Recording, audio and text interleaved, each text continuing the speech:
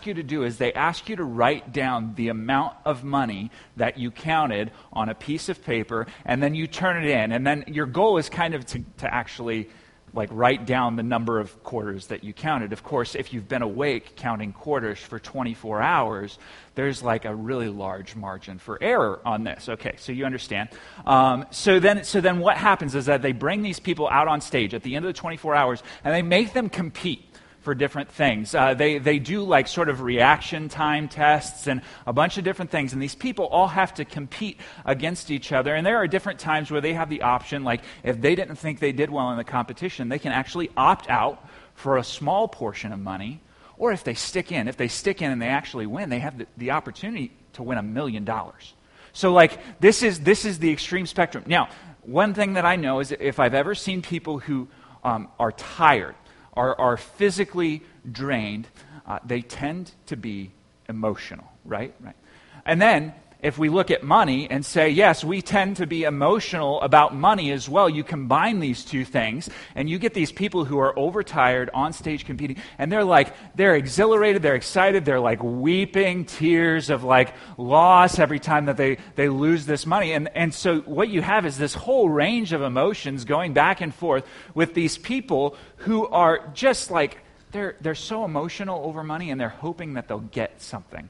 Right? So this is what money can do to our emotions. Actually, wealth has the ability to hijack our emotions, to take us to places that we don't really love to go. In fact, when it does hijack our emotions, what happens is that we will make decisions, emotional decisions, because wealth has hijacked our emotions, right? So if you want to watch somebody's demeanor drop really quickly, what you do is in tax season, you send them into the tax office, and then they find out that, I owe perhaps thousands of dollars in taxes, right? I have to pay thousands of dollars worth of money. Those people who went in, maybe in one emotional state, definitely came out in a different emotional state, because they have to now pay thousands of dollars. This is the power that money has over our emotions.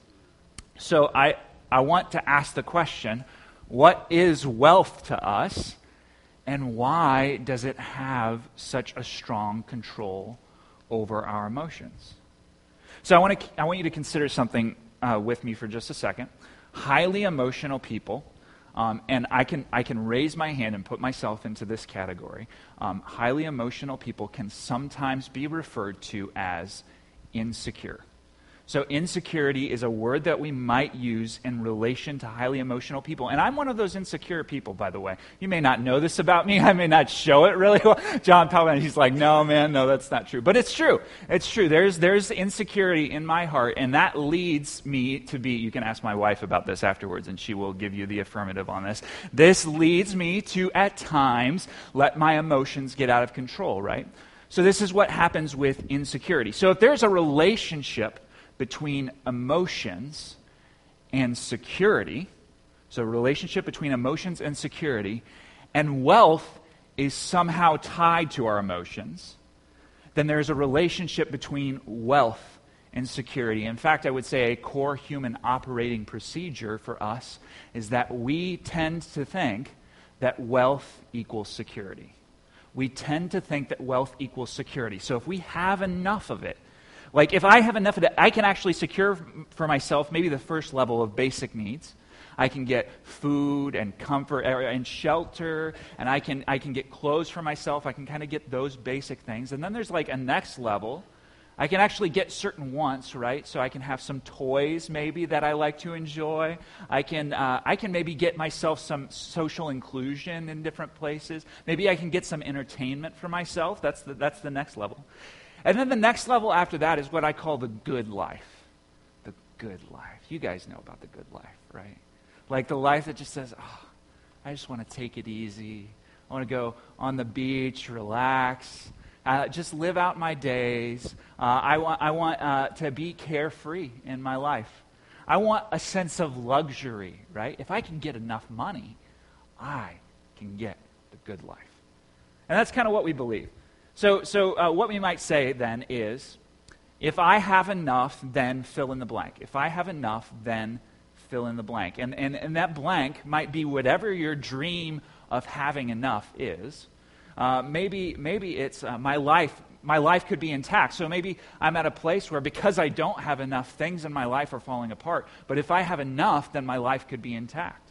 Or maybe I could even thrive in my life. So we get excited about the possibilities of having more, right? But then there's a flip side to that. The flip side is if I don't have enough, then fill in the blank. What happens if we don't have enough? Maybe our life starts to fall apart. Maybe we might not survive if we don't have enough. And so we can go to this place that is maybe depressed, maybe hopeless. And this is the sway that money can take us on. This is the emotional spectrum that we can walk in relationship to money. So I want to talk to you about somebody. I want to introduce you to a person. His name is Luke. Luke is a physician, and he wrote the book of... Oh, very good. He wrote the book of Luke. Okay. He wrote the book of Luke, and he also wrote the book of Acts. In fact, Luke and Acts are like one big book. One big book. And what he's doing, he has a couple of audiences that he's trying to address. And what Luke does is at the time that he's writing, he's looking at the church, he's looking at the people of God, and there are some really specific discipleship concerns that he has for them. There's some things he really wants to address for them. And so in his book, he focuses in on these discipleship concerns and the ways that he structures things. So one of the discipleship concerns that Luke has, one of the things that we see come up really, really frequently in the book of Luke and in the book of Acts, is the issue of money. Money keeps rising to the top again and again. We see it in Jesus' words. By the way, Jesus cared a lot about how we use our money. He was really concerned with that. And Luke, in particular, he highlights those concerns of Jesus. But then from there, we take it through into the church, the early church, and how they used money. So anybody remember the story of Ananias and Sapphira, right? That is a story about money, about what our relationship to money is. You have all of these people coming together. They're coming up to offer. They're saying, everything I have, my land, my property, everything, it's all in the hands of the church. All of these people are lining up in the church. They believe in Jesus, and they want to give everything to the hands of the church so that the church, together, we will share in our resources, right? And so you got Ananias and Sapphira, and they walk up to the altar, and they say, yes, we're giving everything. We're giving it all, but they didn't give it all. They didn't. They actually lied about what they were giving, and then God struck them dead. And that's the lesson. So we don't want to lie about our finances, right? Because God will strike us dead. Okay.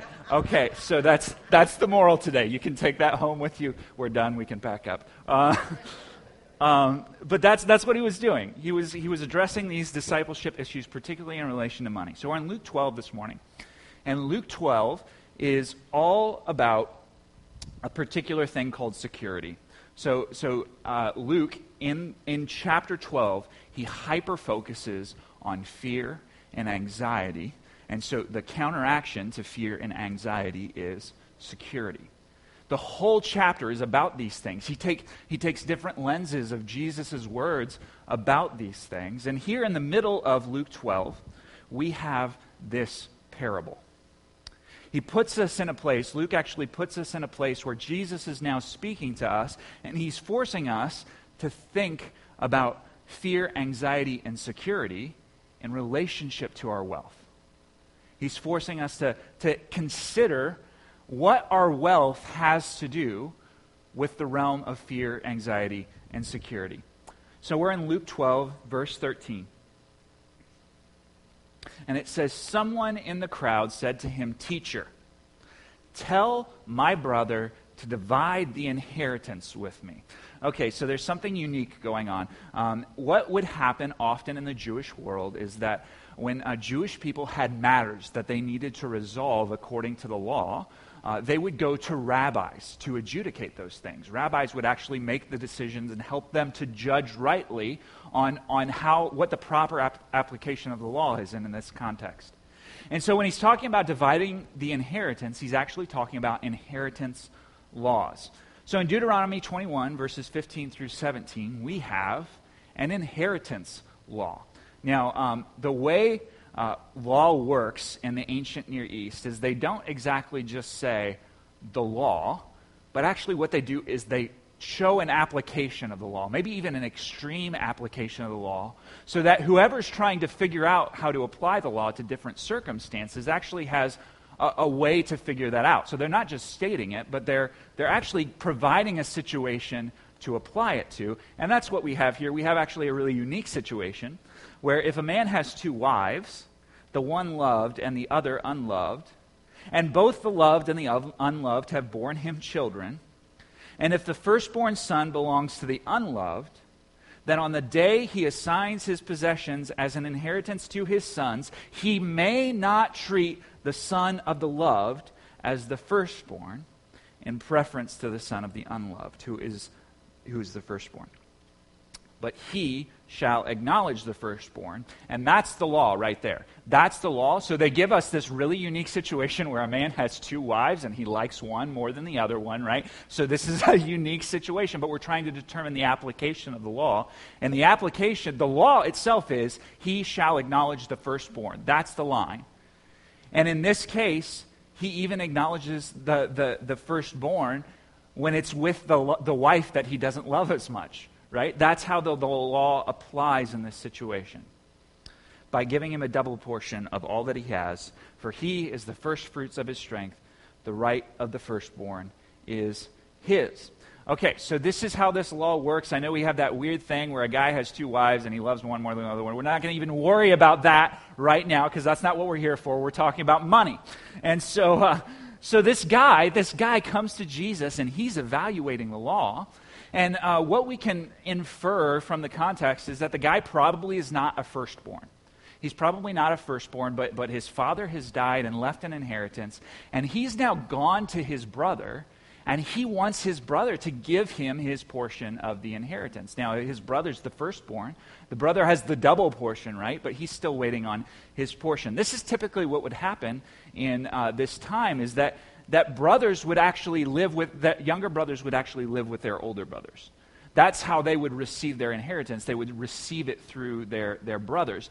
In some instances, when a younger brother chose not to do that, they could take their portion of the inheritance and leave. But this was apparently a pretty hairy issue. It was not clearly cut and dry. And so it's really kind of uncertain what the application of the law is in this instance.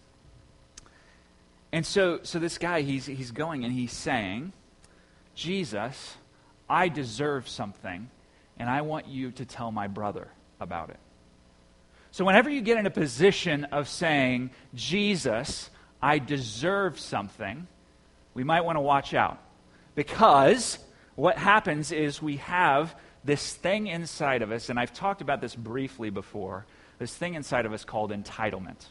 Entitlement says, I want, I need, I earned, or I deserve. Entitlement, by the way, is entirely self-centered. Entitlement is all about what we need. Entitlement, actually, it devalues others to our good. Entitlement destroys relationships, and it is actually a poison in our heart. And by the way, it's not just a millennial problem. It is a people problem, okay? Entitlement exists inside of us. And so we're going to see that Jesus, he's not actually concerned with how this situation is decided. So the guy comes and he says, Rabbi, I want you to divide this situation. I want you to figure this out. I want you to help me judge rightly. And Jesus says, yeah, I don't really care about that. But what I do care about is what's going on inside of you. And that's what he focuses on. He's more concerned with the man's soul than whether or not he ends up with the money that he thinks is rightfully his. So verse 14. But he said to him, man, who made me a judge or arbitrator over you? Arbitrator, interestingly enough. So he said, help. The guy comes and says, Jesus, tell my brother to divide the inheritance. That word arbitrator, it's the same exact word. He says, who made me a judge or literally a divider over you? And he said to them, take care and be on your guard against all covetousness, for one's life does not consist in the abundance of his possessions. So notice something about Jesus. Jesus, I think in every right, could have offered an outright rebuke to the guy here. He could have came right out and said, because he is a discerner of hearts, right? So he could have came right out and said, I see what's going on inside of your heart. You need to stop that. But what he does instead is he takes it as an opportunity, a kind warning about what might go on inside of our hearts. This is kind of a general instruction to everyone that we need to be really, really aware of the things that our hearts lift up. And he focuses specifically on covetousness. Now, covetousness is in the 10 Commandments, the commandment related to covetousness is the very last commandment. And so when Jesus is talking about this, and let's be real, he's talking about entitlement, right? So covetousness, there's a root of entitlement inside of that. And so you're looking at something that doesn't belong to you, and you start to believe that it should belong to you. That's what happens. You're saying, that thing should belong to me. And so in the 10 Commandments, Moses is up there on the mountain. He receives these from God. And the 10th commandment, Exodus 20:17, says this. You shall not covet your neighbor's house. You shall not covet your neighbor's wife, or his male servant, or his female servant, or his ox, or his donkey, or anything that is your neighbor's. Okay, so covetousness, what it deals with here is emotion. Or, sorry, not just emotion, but motivation. So what's going on inside of the heart of a person? Notice that every single one of the other 10 commandments, they all deal with action. So you shall not worship. You shall not make an idol. You shall not commit adultery, right? These are all action-based, but this one is about what's going on inside of our hearts. And what we actually need to understand about that is that covetousness, when the 10th commandment, the very last commandment, deals with motivation, what we're actually led to see is that motivation inside every other commandment that came before it. So what happens when I steal something? Well, I've wanted something that's not mine, and I decide to take it, right? What happens when you commit adultery? I've wanted something that's not mine to have, and I take it. What happens when you murder? Well, I've taken a life that is not mine to take. What happens when you don't honor the Sabbath, right? There's this day that's supposed to belong to the Lord, and you've taken it for yourself. At the root of every single one of these is covetousness. And then Paul actually shows us that in the idolatry commandment, that covetousness, the 10th commandment, is directly related to the 2nd commandment in relation to idolatry. Colossians 3:5 says, "Put to death, therefore, whatever is earthly in you, sexual immorality, impurity, passion, evil desire, and covetousness," 10th commandment, which is idolatry, 2nd commandment. He shows us right there how covetousness, the desires of our heart, actually could be pointing to an idol inside of us. That our entitlement, our sense of I want, I need, I earn, or I deserve actually points to something that our heart is crafting. So what do you do with idols? Well, you sit there and you craft idols. You take your hammer and your chisel or whatever it might be, and you make these graven images. That's what God is talking about when he's saying that. And so when we're talking about the heart, when we're talking about covetousness, what your heart is doing is it's sitting there and chiseling away at its own little graven images. So it's interesting. John Calvin, he had this quote. He said, "The human heart is a factory of idols." The human heart is a factory of idols. That all the time, our hearts are just working to pump out idols, idolatry, all over the place. And so Jesus, he's concerned for this man who comes and says, "Help me divide the inheritance." He's concerned for the other listeners in this situation. And so instead of judging the matter, instead of making a decision on the matter, what he does is he offers some general wisdom. Instead of saying what that person should do, what you need to do is look to yourself first. Look first to yourself. And this is good wisdom in general. Whenever we're in a situation, whenever we're in a contest, whenever that we might even be in conflict with somebody, our tendency is to say, look at what they did. But Jesus is actually concerned often with, well, let's talk about you first. Take the log out of your own eye so that you can see the speck in your brother's eye. So I want us to look first to ourselves. And I want to offer for us 3 self-evaluating questions when we encounter entitlement. 3 self-evaluating questions for entitlement. Number 1, I want us to ask the question, for what reason am I feeling entitled? So when I get into a situation where I feel like I deserve something, that I want something, that this should belong to me, when I get into that situation, I need to ask the question, for what reason am I feeling entitled? What causes this to happen inside of me? So maybe you go into your boss's office and you decide that you're really frustrated with your boss. Your boss didn't give you something that you deserve, or he treated you in a way that you don't deserve. Maybe you decide, I'm going to take legal action against somebody, right? Or you just get into an argument with your neighbor, but no matter what it is, those are all situations in which there is a sense inside of us that I deserve something. There needs to be right done in this situation. And so you ask yourself the question, for what reason am I feeling entitled? The second question is this: what does my reason say about my priorities? So when I actually discover that reason, maybe that reason is, we understand that this is not okay. But I'm not talking about what you know. I'm talking about what your heart believes. And that's what Jesus is saying too. All the people he's talking to, they know about the law of covetousness. They know that it's not okay to covet. But Jesus still has to tell them, be careful. Be on guard. Look at where your heart is going, because the reality is there is something inside of us that will believe this. That will believe if we have enough of it, then we'll be okay. Maybe it might believe something like these statements. And think about yourself as I read these statements. Think about even the culture around us as I read these statements and see if you find them to be true. Money is my shepherd. I shall not want. Money restores my soul. For wealth alone, O my soul, wait, for my hope is in it. I will try to get enough money, for its yoke is easy and its burden is light, and I will find rest for my soul.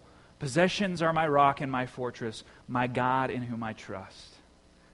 Delight myself in stuff, and it will give me the desires of my heart. This is the message that this guy has convinced himself of, that this guy believes.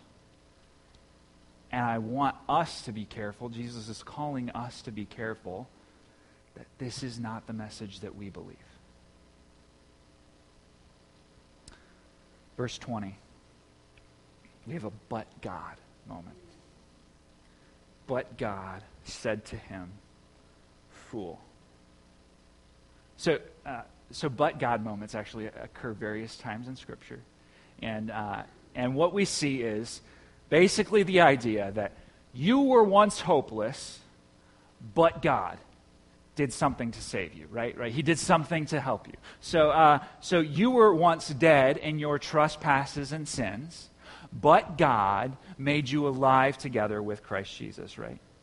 But God, being rich in mercy, He came to you and helped you. You were once hopeless, but God came and saved you. Now, notice, the same thing is not happening here.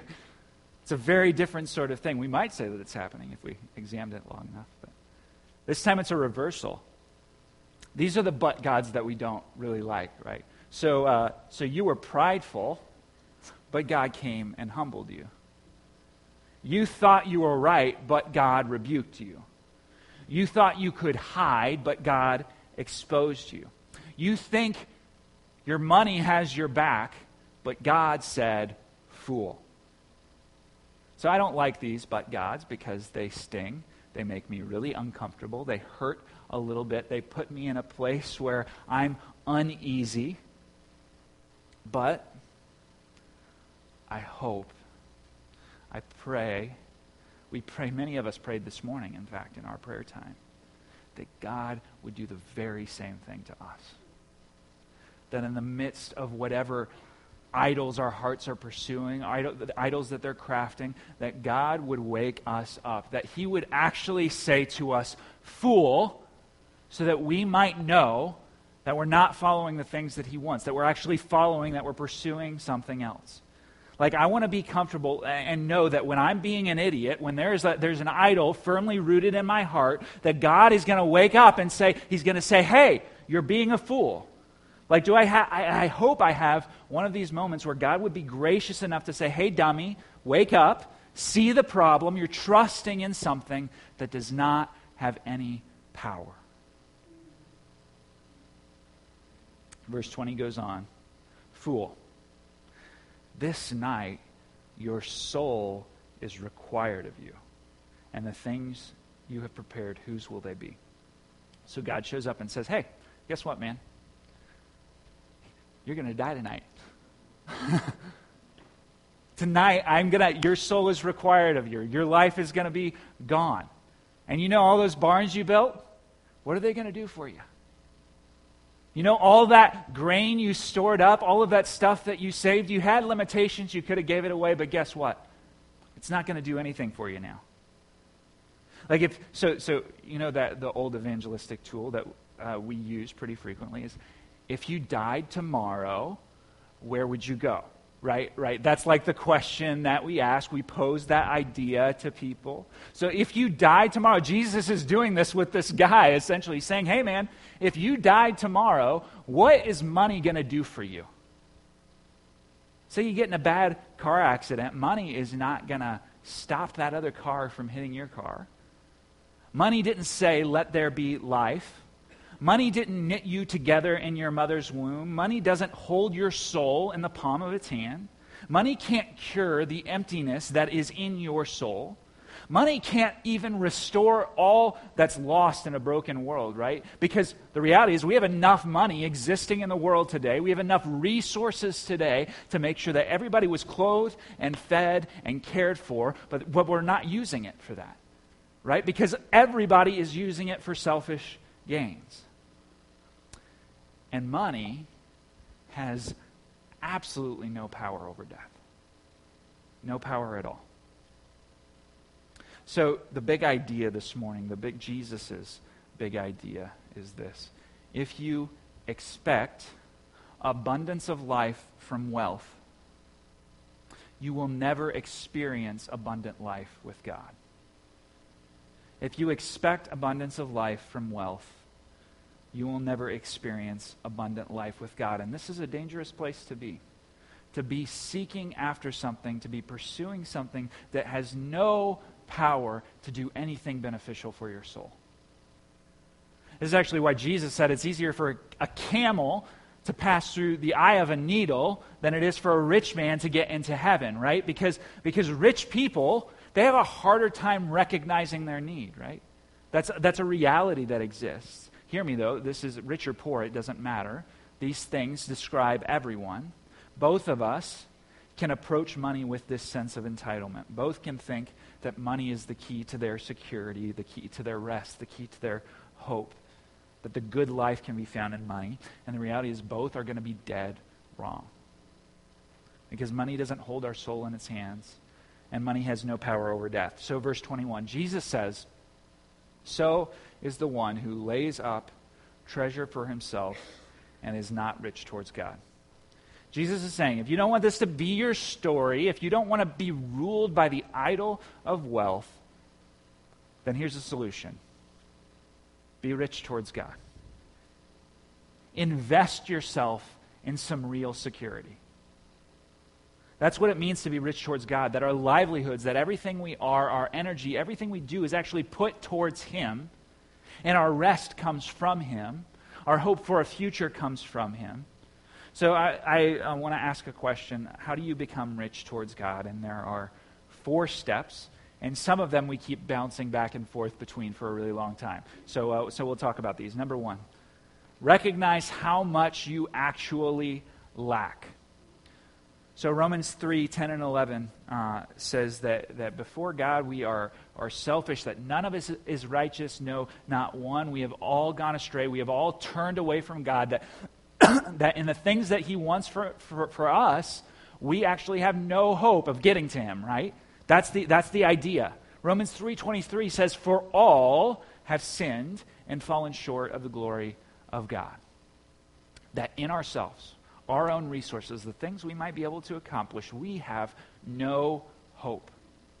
We are lost and we are stranded without him.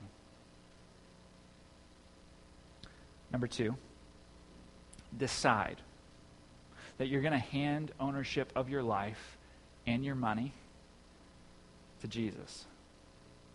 So Jesus, he stands offering us a free gift that we would actually have no hope of being able to achieve ourselves. This gift is the gift of approval before God.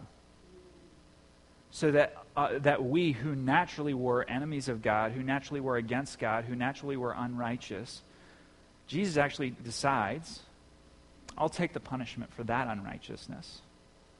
I'll take it on myself to give you an opportunity to be approved before God, and not just be approved before God, but be in a loving relationship with God, to be able to walk with him. He just says one thing. He says, follow me. In other places, he says it like this: confess with your mouth and believe in your heart. He says, trust. He says, have confidence in me. At the end of the day, start following me. So that's number 2. Number 3. This is one, the 3 and 4 are the ones that we're going to bounce back and forth between a lot. 3 and 4. Receive and constantly reflect on the riches that he offers you. So Ephesians 2:7 says that Jesus, that God, being rich in mercy, he made us alive together in Christ. Yeah, so we are together with Christ, made alive, even though we were dead in our trespasses and sins, so that in the coming ages he might show us the immeasurable riches of his grace and kindness towards us in Christ Jesus. Just reflecting on this idea that we haven't even begun yet to see the innumerable riches that God wants to lavish upon us. God has riches and things that he wants to give us, and so receive those. Reflect on that. God has achieved our salvation, and not only that, he has given us a promise of new life. That we get to live together with him. We get to see a creation that is broken be restored. There are riches that he wants to give us. And I think we miss it sometimes, probably because we are so comfortable with the riches that we have here. And number 4, limit. So limitation, these are the small barns, right? These are the small barns. Limit some current use of your time, talent, or treasure to give it away under the guidance of the Holy Spirit. So place some kind of limitation on yourself so that you can be able to give things away under the guidance of the Holy Spirit. So this might look like you could take 1 hour out of your TV time a week to serve someone in your neighborhood. You could spend less money on whatever your stuff is, whatever your things might be. You spend less money on that and decide to give it away instead. And by the way, I don't care if you give it to the church. I just want you to give it away, because this, for me, is about a discipleship concern. So you might come up here and say, Pastor, you just want us to give you our money. And that's not what I want at all. And you're not going to do that anyway. So, no, but what I'm saying is this is not about this church. This is about your discipleship. So maybe you spend less on something to give it away instead. Maybe you work a few extra hours a week so that you can actually have more money to give away. So maybe you're looking at your current budget, your current income, and you're saying, yeah, I don't actually have the possibility to be able to give something away. Maybe you find some way to do a little bit of extra work that could enable you to give something away because it's good for you, because it makes you rich towards God. Maybe you increase your tithe by a percentage point. Maybe you use your skills to help someone that you know is in need. And by the way, if you have the skill of empathy and listening, those are tools that you can use to give to somebody in need, right? Those are important and helpful tools. Maybe you just need to spend time with somebody. But our comfort and our security tends to be in being able to do the things that we want to do. And Jesus wants each of us to set our desires aside and take intentional steps to recognize that our money, our wealth, our things are not what hold our souls in their hands, but God himself is. And so that we need to be careful not to treat these things like they can offer us abundant life, because there is only one giver of life. We're being called to spend more energy investing ourselves in the one who actually provides this life. So what? First, I did not talk about this at all during the sermon, but this is one of the implications that we have to deal with today. First of all, do not entertain any kind of prosperity theology. Don't entertain it for 1 second. So I want to tell you what prosperity theology is. Prosperity theology says, if I'm faithful, then God will give me wealth. If I believe enough, then God will make my life easy. God will make me materially rich. And any kind of teaching that goes this route is a distortion of the gospel of Jesus Christ, right? Because Jesus didn't die to make us rich here on earth. Jesus died to give us new life. Jesus died to give us a promise of being with God in eternity. Right, so when we say, well, if I believe in God enough, he should give me the things that I want. When we say that, we're actually countering something that we were told to expect in the New Testament. Like, we were told in the New Testament, much of the New Testament, in fact, to expect that, like, suffering is going to come towards us.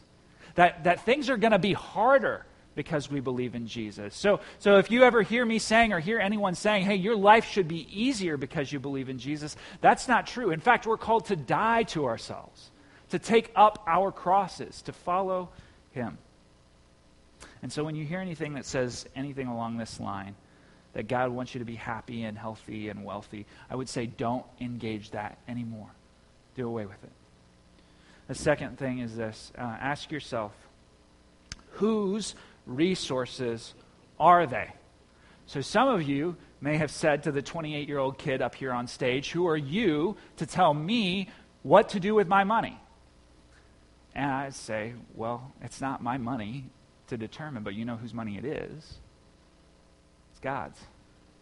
It's God's money. He's the one who gave it to you. He's the one who created the situation for you to use it. And so we have this opportunity to get these resources, to give them away.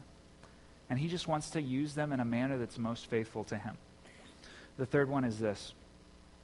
And this is what I'm asking us all to do. I'm asking my family to do it as well. But make everybody, if you can, and I think we all can, make one consistent change in how you invest your time, your talent, and your treasure. So this is not me saying, hey, you have to do this because this is what it looks like to be a Christian. This is me asking all of us actually to take a step of discipleship, to take a faithful step of discipleship. What's one consistent change that you make? And we talked about a bunch of them earlier, but here's the reality. We all have the ability to change one thing. None of us lives in extreme poverty. In America, we actually have tons of opportunity, so we all have the ability to change one thing consistently. And even if you've changed other things consistently before, today, we still all have the ability to change one thing consistently. And so can each of us this week make one long-term change that will help us become impoverished to the world and rich towards God? So, in conclusion, even if you don't have a lot, this is still important. And I want to read to you a passage about a woman who came to give an offering. And she didn't have much to give, but I want to tell you what Jesus says about her. It says, and he sat down opposite the treasury and watched the people putting money into the offering box. This is Jesus. He's watching people bring their offering forward in the synagogue. Many rich people put in large sums. And a poor widow came and put in 2 small copper coins, which make a penny. And he called his disciples to him and said to them, truly, I say to you, this poor widow has put in more than all those who are contributing to the offering box. For they all contributed out of their abundance, but she, out of her poverty, has put everything she had, all she had to live on. She acknowledged by her very actions that her security is not in her resources, but her security is in God alone. So today, what's going to happen, I'm going to pray. Actually, we're going to sit and we're going to reflect on a song together. It's going to be up on the screen. And then after that, I'll pray to close us. But at the end of our service, actually, we have our benevolent offering today. So what that is an opportunity for us to bless those in need amongst us. And so there will be ushers at the back of the sanctuary. And if you would like to give to the benevolent offering, that would be a really good opportunity to care for those in need. I'm going to pray, and then we're going to reflect on this song together. Father, I ask that you would